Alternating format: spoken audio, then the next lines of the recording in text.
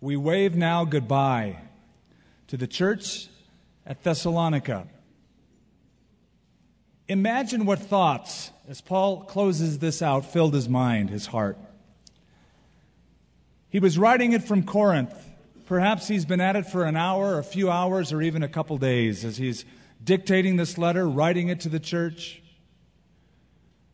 A church that he had only been with for 3 weeks. He hasn't seen them for at least 9 months to a year.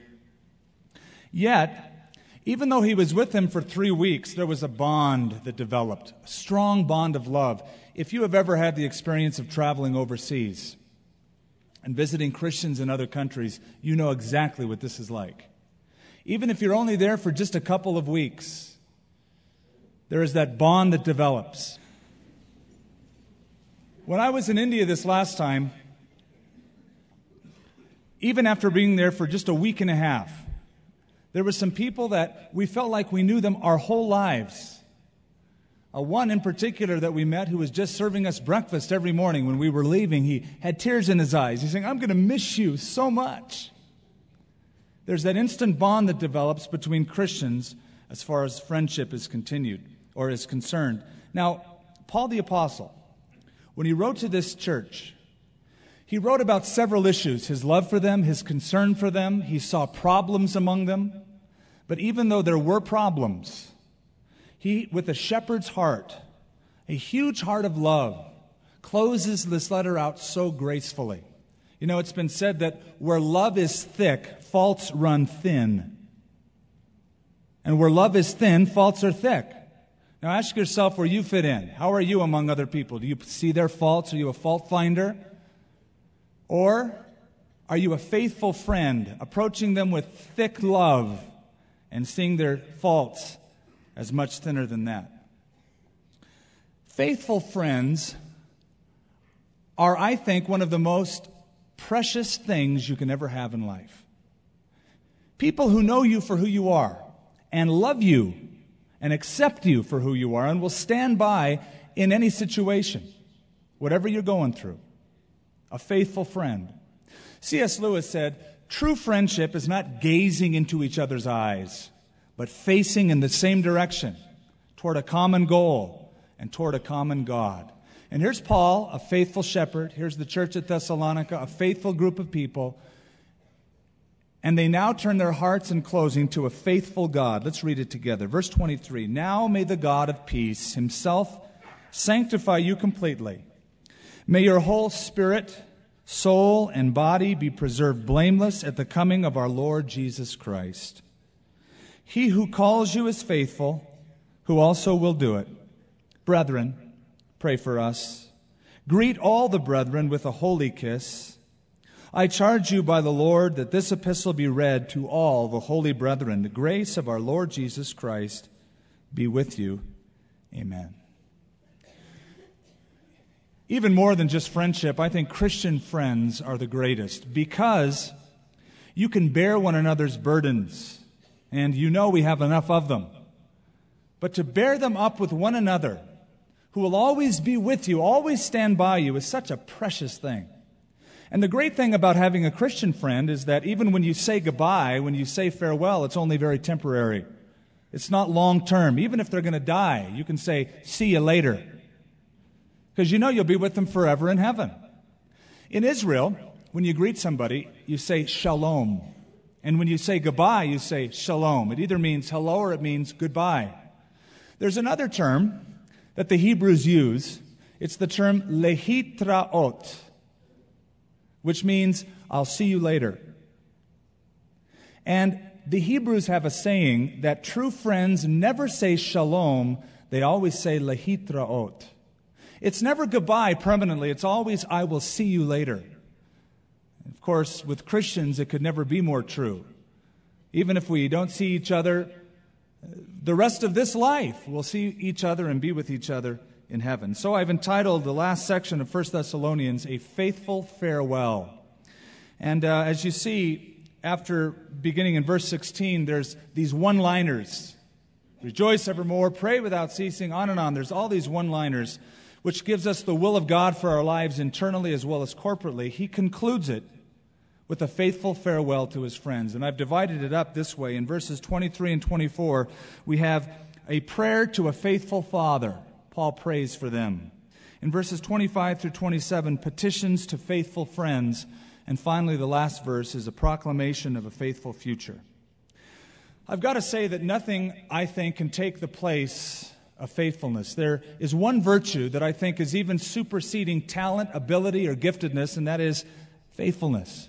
When Jesus rewards you, he's not going to say, well done, good and brilliant servant.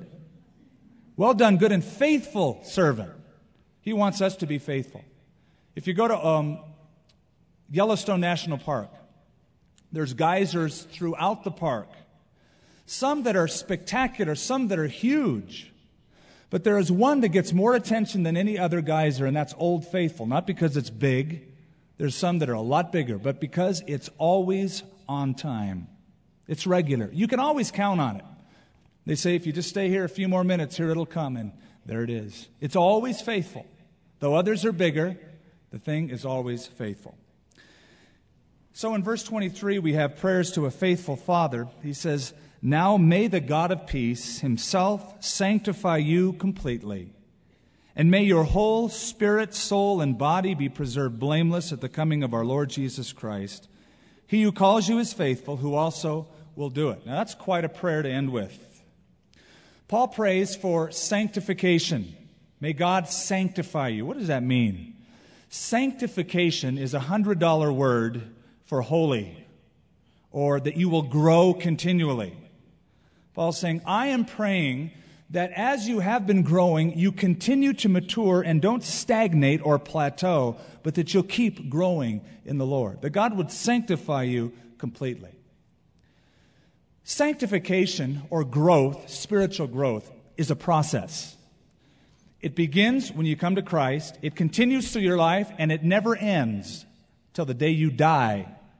You will be growing more and more, hopefully, in the image of Jesus Christ. It's not instantaneous. It's not a light switch. It's a steady process. When you come to Jesus Christ, the condition that you're in is much like a young couple when they buy their first house. Typically, a young couple, they buy their first house, they scrape up enough money for a down payment, and they will often buy a fixer-upper. It's not brand new. It's not the best house on the block. It needs paint, needs new carpet, needs a lot of stuff. But hey, let's take it. We'll work on it. We'll fix it up. And it'll be worth more when we're done with it than when we bought it. When you came to Christ, you were a true fixer-upper. And it wasn't a bargain. God just saw the potential. In fact, you could say the house was condemned. The city shut it down. It was ready to be leveled. And God says, let me have it. Let me change. Let me put new carpet and new paint. I'll take it from that condition and I will sanctify completely that house. We've often said that God loves you just the way you are, but that God loves you too much to leave you the way you are. So that when He purchases you, there's the fixer-upper, but it needs work. And I think there's no one in this room who wouldn't say, I agree. I need a lot of work. I need a lot of help. And by God's grace, that process of sanctification continues. Jesus said to His disciples, you did not choose me. I chose you, and I appointed you that you would bring forth much fruit. He didn't say, I appointed you so that you could just stay in the condition that I got you. But no, I want you to be fruitful. I want you to continue. Notice it says, sanctify you completely. In other words, the work of God should extend to absolutely every area of your life. There should be no area left untouched. He takes the house and he starts vacuuming the rooms, cleaning up the windows, moving the furniture around. Is there a room in your life that God is trying to get to? That you say, got the keys, not going to give them to you. Hey, don't mess with that room, God. You can have the rest, but I want this little area back. Do you have the same situation as the man who wrote the pamphlet where he accepted Christ into the house of his heart? And his experience was this. He said, one day I found Jesus waiting for me at the front door. There was an arresting look in his eye. He said to me as I entered, there's a peculiar odor in the house. There's something dead around here. It's upstairs, I think, in the hall closet. As soon as he said those words, I knew what he was talking about. Yeah, there was a small hall closet up there on the landing, just a few feet square, and in that closet, behind lock and key, I had one or two little personal things that I didn't want anybody to know about. And I certainly didn't want Christ to see. I knew that they were dead and rotting things, yet I loved them. And I wanted them for myself, and I was afraid to admit that they were there. I went up the stairs with Jesus, and as we mounted, the odor became stronger and stronger. He pointed at the door and he said, "It's in there." Some dead thing. I was angry. I'd given him access to the library, the dining room, the drawing room, the workshop, the rumpus room, and now he's asking me about a little 2x4 closet. I said inwardly, "This is too much. I'm not going to give him the key." "Well," he said, reading my thoughts, "if you think I'm going to stay up here on the second floor with that odor, you're mistaken. I'll take out my bed and I'll be out on the back porch." "I'm certainly not going to put up with that," said Jesus. And I saw him start down the stairs. When you have come to know and love Christ, the worst thing that can happen is to sense his fellowship retreating from you. I had to surrender. I gave him the key. Maybe you are experiencing the hand of the Lord putting his finger on some little area of your life, messing with you. And you're thinking, "Hey, don't mess, all right? Sure, I'll come to church. I'll carry a Bible. But don't expect me to completely give every aspect of my life over to you. After all, this is America. I can do what I want." Oh, but Jesus purchased you, and he wants to sanctify you, change you, grow you up completely, as it says. Notice also the way this is put. Same verse. "Now may the God of peace himself," autos in the Greek. In other words, the agent doing the work is the Lord. "May he himself sanctify you completely, and may your whole spirit, soul, and body be preserved blameless at the coming of our Lord Jesus Christ." Now think for a moment of Paul the Apostle's experience. He had only been with them 3 weeks, hardly long enough to really make a dynamic impact into the life of a community, you'd think. 3 weeks, what's that? He had to leave quickly under persecution. He left in the middle of the night, and for months he was wondering, how are these people doing? I wonder if they're growing. Have they fallen away? Has the persecution been too much? He sent Timothy to see how they were doing while Paul was in Athens. By the time Timothy got back, Paul moved to Corinth. Timothy said, "Paul, good news.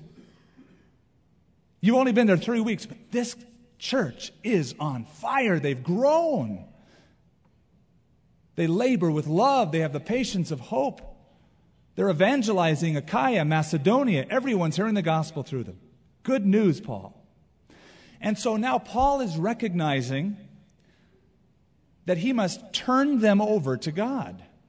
He has impacted them. He has done what he could. It's time to now just say, "Hey, you belong to the Lord. I just wish the best for you.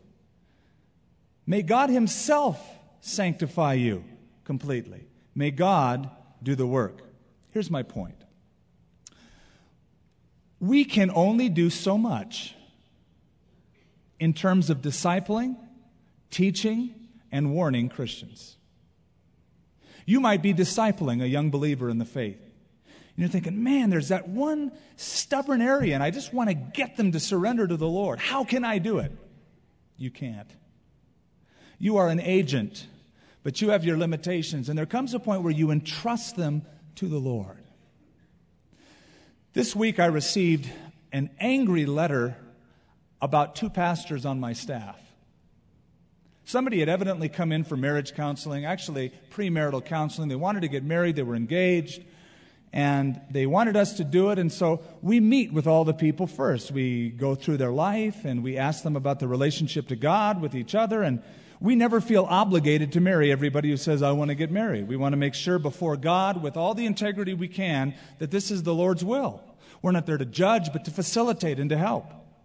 And so we asked her, "Are you a Christian? Are you born again?" She said, "No." We said, "Well, it's important that you are to have a Christian relationship." And we were warning this guy who was dating her the importance of this and so forth. And so the one pastor said, I think you need to wait a while. and we want to work with you. We want you to become strong and stable in the faith. After meeting with him a couple times, I could see this was important. He was angry. Talked to another pastor on staff. The other pastor told him exactly the same thing in so many words. He met again with the other pastor, and he said, this is where we stand. This is how we'll approach it. And the guy got angry, ripped up the papers that he had filled out, and cussed out the pastor and ran out the door. Now, this pastor said, my inclination is to run after the guy and say, wait, don't just run out. Hey, let's work this thing through. But there comes a point where you just have to say, we've done all that we could. Your choice is now your choice. I commit you to God. May God himself do the work. I've done all that I could, but now I just turn you over to the Lord. Paul had that experience with the church at Ephesus. He was there 2 years. He was ready to leave. All of the elders assemble on the shores of Ephesus. And they're all weeping. It's a touching, emotional scene as Paul says, I'll probably never see your face as long as I live. I'm leaving.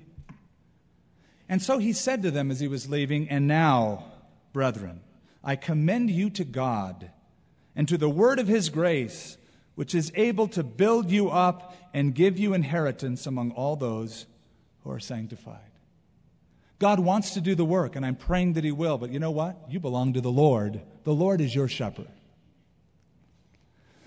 So the Lord wants to do a total job in your life, sanctify you completely. However, though he himself will work to do that, you must cooperate with him. You can grow or you can close the door and say, no, I won't obey in that area. I'll keep the key to that room. I won't let you vacuum it out and clean it out. You will be my Lord as long as it's convenient for me. Here, Lord, sit up on the shelf here, and when you're convenient, I'll take you out. Like when I have a crisis, I'll be sure to come and cry and pray to you. But don't you get nosy with my life.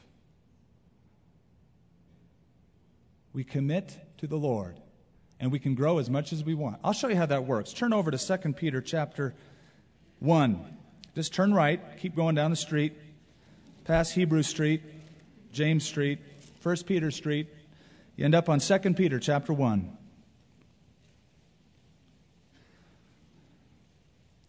Verse 2.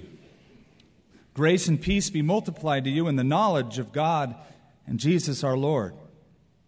Now notice how powerful God is in his provisions for our growth. As his divine power has given to us all things that pertain to life and godliness, through the knowledge of him who called us by glory and virtue, by which have been given to us exceedingly great and precious promises, that through these you may be partakers of the divine nature, having escaped the corruption that is in the world through lust. You see the picture here? God's powerful. He's given you his word. He's given you his promises and his power so that you can grow and thrive in a godly life. That's God's part, but let's continue. But also, for this very reason, giving all diligence. A literal translation, putting every bit of effort you can into it. That's the idea behind giving all diligence. Add to your faith, literally lavishly supply to your faith virtue, to virtue knowledge, to knowledge self-control, to self-control perseverance, to perseverance godliness, to godliness brotherly kindness, to brotherly kindness love. For if these things are yours and abound, you will neither be barren nor unfruitful in the knowledge of our Lord Jesus Christ. You see, there's two parts. God's given you the power and the promises. Now you add to your faith. You cooperate with his work in your life, or you will stagnate. You can grow as much as you want. You can cooperate as much as you want. That's Paul's prayer for them, sanctification. Now, let's turn back to our text. In the same verse, he prays for preservation. May your whole spirit, soul, and body be preserved blameless at the coming of our Lord Jesus Christ. He who calls you is faithful. He will also do it. Actually, this is part of the same prayer. He says, I pray that God would grow you up, clean out the house, refurbish you totally, preserve you, carrying that work through all the way to the very end. And notice how he phrases it. He begins from the inside and works to the outside. Your spirit, the innermost being, your soul, the seat of your mind, emotions, will, decisions, and then your body. You see, when God works in us, He works from the inside out, not the outside in. God takes you the way you are and begins with your attitude, your heart, and then through your mind, and then through your body. This is the mistake in the past of religions. Religion comes along and says, clean up your act, do righteous deeds, suffer, work hard, and then God will accept you. They're working from the outside in. God never does that. He takes you and does a work from the inside out. Religion historically has said, if you keep the law, if you strictly, stringently do this and do that, if you crawl on your knees and get them bloody, you'll be holy. No, you won't. You'll be beat up. In the 4th century, a guy by the name of Benedict, who became Saint Benedict to some, believed the only way God would accept him is that he had to live 3 years in a cave and wear clothing of rough animal hair so that his skin would suffer. Oh boy. Can you see the folly of that? In the 2nd century, there was somebody who wrote a little treatise entitled, What I Must Forsake. And just to show you how goofy you can get with this is what he must forsake. He said, colored clothes, for one thing. Get rid of everything in your wardrobe that is not white. Stop sleeping on a soft pillow. Sell your musical instruments and don't eat any more white bread. You cannot, if you are sincere about obeying Christ, take warm baths or shave your beard. To shave is to lie against Him who created us to attempt to improve on His work. It was all outward. God works from the spirit and the soul and then the body. And notice in verse 24, He who calls you is faithful, and He also will do it. God's reliable. You can trust Him. That's one of the themes of Scripture. He never breaks a promise. And here's Paul's idea. If God called you, He'll carry you to the finish line. He began a good work. He'll complete it and carry it through to the day of Jesus Christ. Listen to what Jude said in verse 24 of his little book. Now unto Him who is able to keep you from stumbling and present you faultless before the presence of His glory with exceeding joy.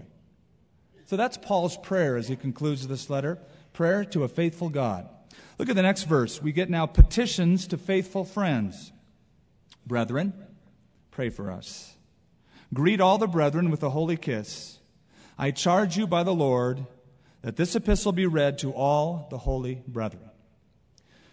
Let's look one at a time at these petitions. First of all, brethren, pray for us. Now that's a mark of humility.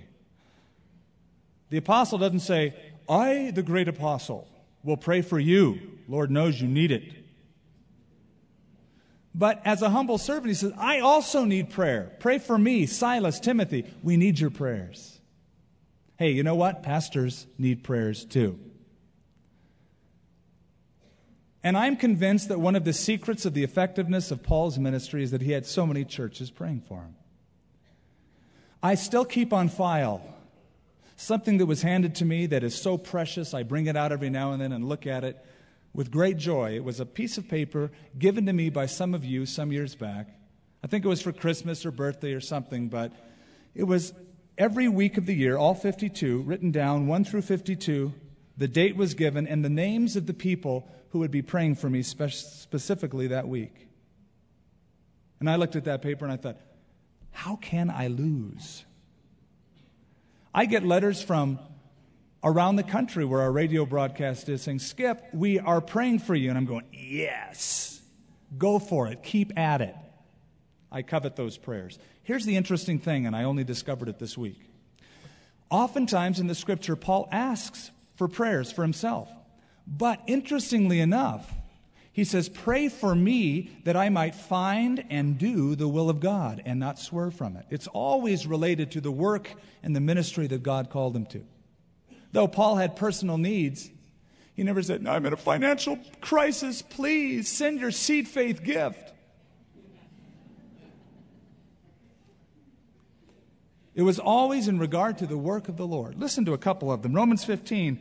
Now I beg you, brethren, through the Lord Jesus Christ and through the love of the Spirit, that you strive together with me in your prayers to God, that I may be delivered from those in Judea who do not believe, and that my service for Jerusalem might be acceptable to the saints, and that I can come to you with joy by the will of God and be refreshed together with you. That's Romans chapter 15. Then he wrote to the Ephesians, pray for me, that utterance may be given to me, that I may open my mouth boldly and make known the mystery of the gospel, that I may speak it boldly as I ought to speak. Then he wrote to the Thessalonians in the second book, 2 Thessalonians chapter 3, finally, brethren, pray for us, that the word of the Lord may have free course and be glorified just as it is with you. You see, the kingdom of God is much like a major battle. You've got those on the infantry, right on the front line. They do a lot of the frontline work. They see a lot of the victories. They take a lot of the hits. But we also need those secret service agents who by prayer move the gospel across enemy lines. And did you know that though you cannot travel, maybe you don't have the ability right now, or the calling, or the free time to travel as a missionary, or do certain amounts of work even within the church, by prayer, you can cross any border without a passport. You can pray for those out in the field. You can pray for those in the ministry. And you will be doing a great work as the gospel gets out through those people. 8/9 of an iceberg is underneath the surface of the water. Only 1/9 shows. If you were to drain the ocean, there's much more underneath than on top. I think that's how a ministry in effectiveness works. 8/9 of the effectiveness is secret, underwater, in prayer. What you see on the outward is just a small portion of the effectiveness of that ministry. Then he says, greet all the brethren with a holy kiss. If you were to rephrase that for modern times, you'd say, tell everybody I said hello. Give them my warmest regards. You say, yeah, but it says a holy kiss. What's that all about? Well, a holy kiss was a common form of greeting in the ancient times. They would kiss each other on the cheek, either one side or both sides. You've seen Italians do that today, still to this day. It's a form of greeting. But in the early church, the congregations were segregated. In other words, men could sit on one side and women on the other. They were never allowed to sit together. So if you have trouble with our policy of no children in the service, you'd really have trouble with the early church. Even husbands and wives couldn't sit together. And after the service, when they would greet each other, they could not greet members of the opposite sex, only the same sex. The women would kiss the women on the cheek, the men. You think, that sounds weird. Well, it was a holy kiss. They didn't mean anything other than, we love you in the name of the Lord. So if you were to take this into a modern setting, if you were in Japan, you might say, give each other a holy bow. Or give each other a holy handshake or a holy hug. Or if in college, a holy high five. The idea is that when you greet a Christian, it's holy.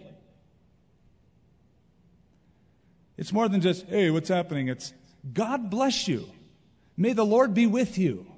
It means something. It's set apart. When you shake somebody's hand, and I'm not here to give you a course on how to be cordial, but I feel strongly that when you shake somebody's hand, don't hand them a dead fish. I mean, shake their hand, especially another believer. Make it a holy handshake. Greet them like you're happy to greet them as you do it in the name of the Lord. So greet each other with a holy kiss. And then finally, the petition is, I charge you by the Lord that this epistle be read to all the holy brethren. The word I charge you is a rare word. It's a serious word. It's to place somebody under a solemn oath. He's saying, now I am placing you under a solemn divine oath that you read this letter to everyone in the church. It's not to be kept personally just for the elders. It's not to be passed from person to person. It's to be read publicly. It's for all the church.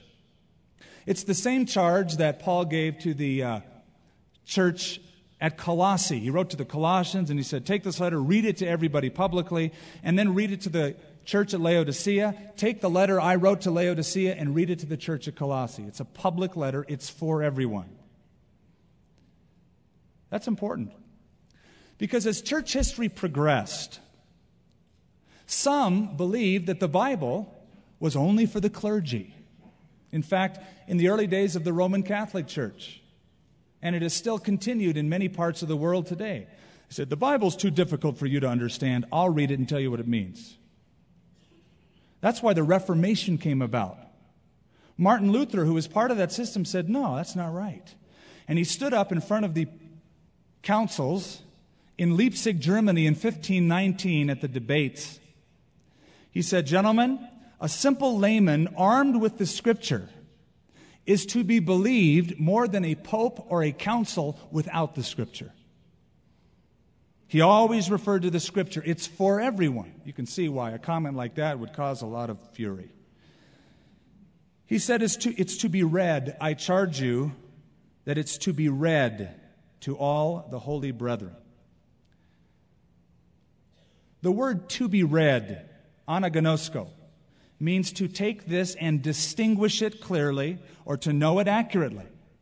And it could mean that you expound on it. You use this in your services and expound on the letter that I have written to you. Now, I have taken Paul's injunction very literally.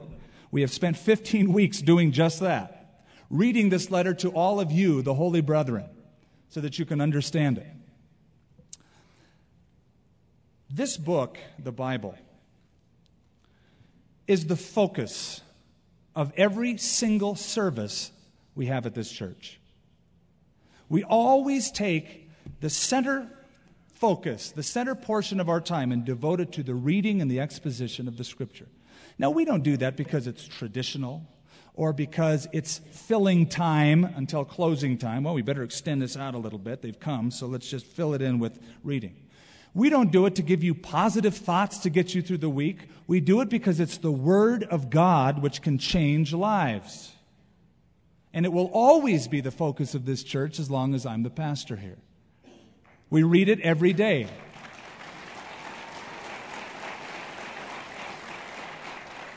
This week, on Wednesday, I was up in Colorado Springs and I was able to give a devotional for the staff of Focus on the Family.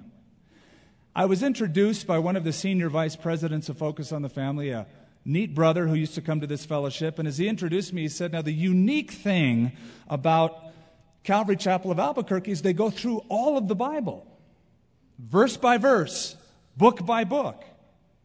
And as I thought, tragic but true, it is unique. But it shouldn't be unique. It should be the mainstay of every single church, taking them through all of the Scripture. I charge you, brethren, that you read, know it accurately, pick it apart, this word to all the holy brethren. Years ago, a letter was sent to the British Weekly, a newspaper in London, by a man who said, Dear Sir, I noticed that ministers seem to set a great deal of importance on their sermons and spend a great deal of time in preparing them. Well, I've been attending services quite regularly for the past 30 years, and during that time, if I estimate correctly, I have listened to no less than 3,000 sermons. But, to my consternation, I discover I cannot remember a single one of them. I wonder if a minister's time might be spent more profitably on something else. Sincerely. And he signed the letter. Now, over the next few weeks, a furor of letters poured forth into this newspaper, discussing the pros and cons of sermons, and it created quite a ruckus.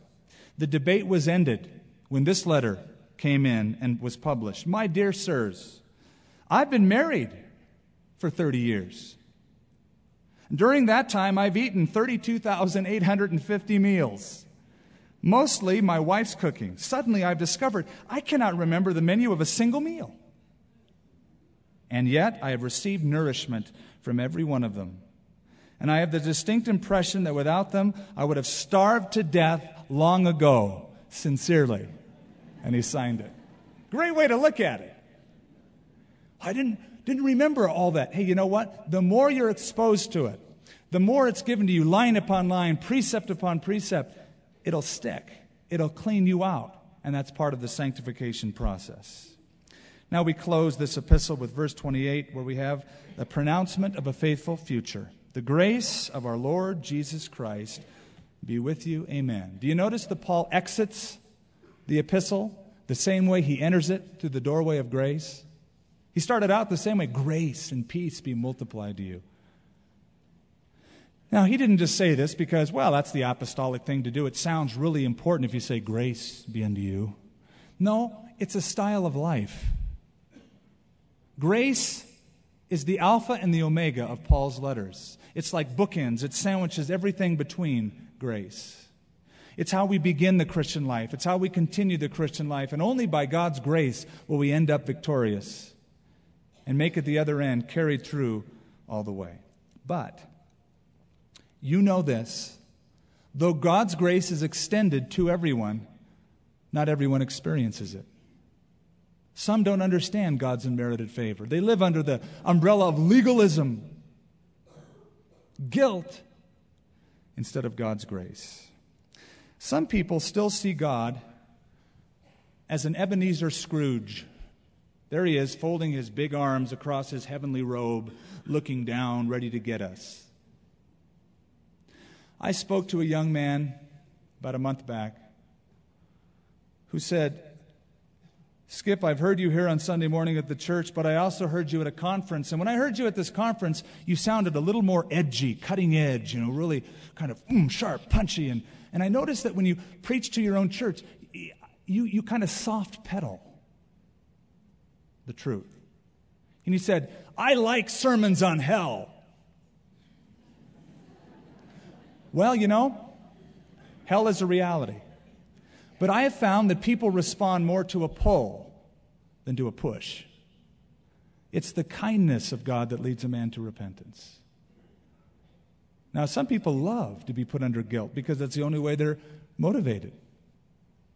But proper motivation comes from understanding the grace of God. God says, come, not you, wretch, go, but come. He pulls. I received an awesome letter 2 weeks ago from a local pastor. I won't mention who he is, what church he's from, but he says, Skip, this is a letter of repentance. I have preached against you publicly from my pulpit for years, thinking that anybody who has a large church must be a compromiser. He says, I have come recently to understand the grace of God in my life. And he said, the thing that did it is I've listened to not only your radio broadcasts locally on the radio, but I have met so many people from your church who I believe to be true examples of Christian maturity and love and grace. And they've impressed me. And I'm now understanding the grace of God. It was an awesome letter. I want to focus on one thing as we close. Verse 23, may the God of peace himself sanctify you completely. That's what God wants to give you. Peace. God's not out to get you. He's out to love you. God said to Jeremiah, to his people, I know the thoughts that I think toward you, says the Lord, thoughts of peace, not of evil, to give you a future and a hope. God's out to love you. God's out to show you his peace. But for some of you, there is still a barrier between you and God. You'll never experience the peace of God until you experience peace with God. And the sin issue must be dealt with. And as you say, Lord, I know what you've known all along. I'm a sinner. The house is condemned. I can't fix it up myself. I give you my life. When you realize that man is broken and God's grace is the glue that puts you back together, that's the start. He'll give you peace, and it will be unending.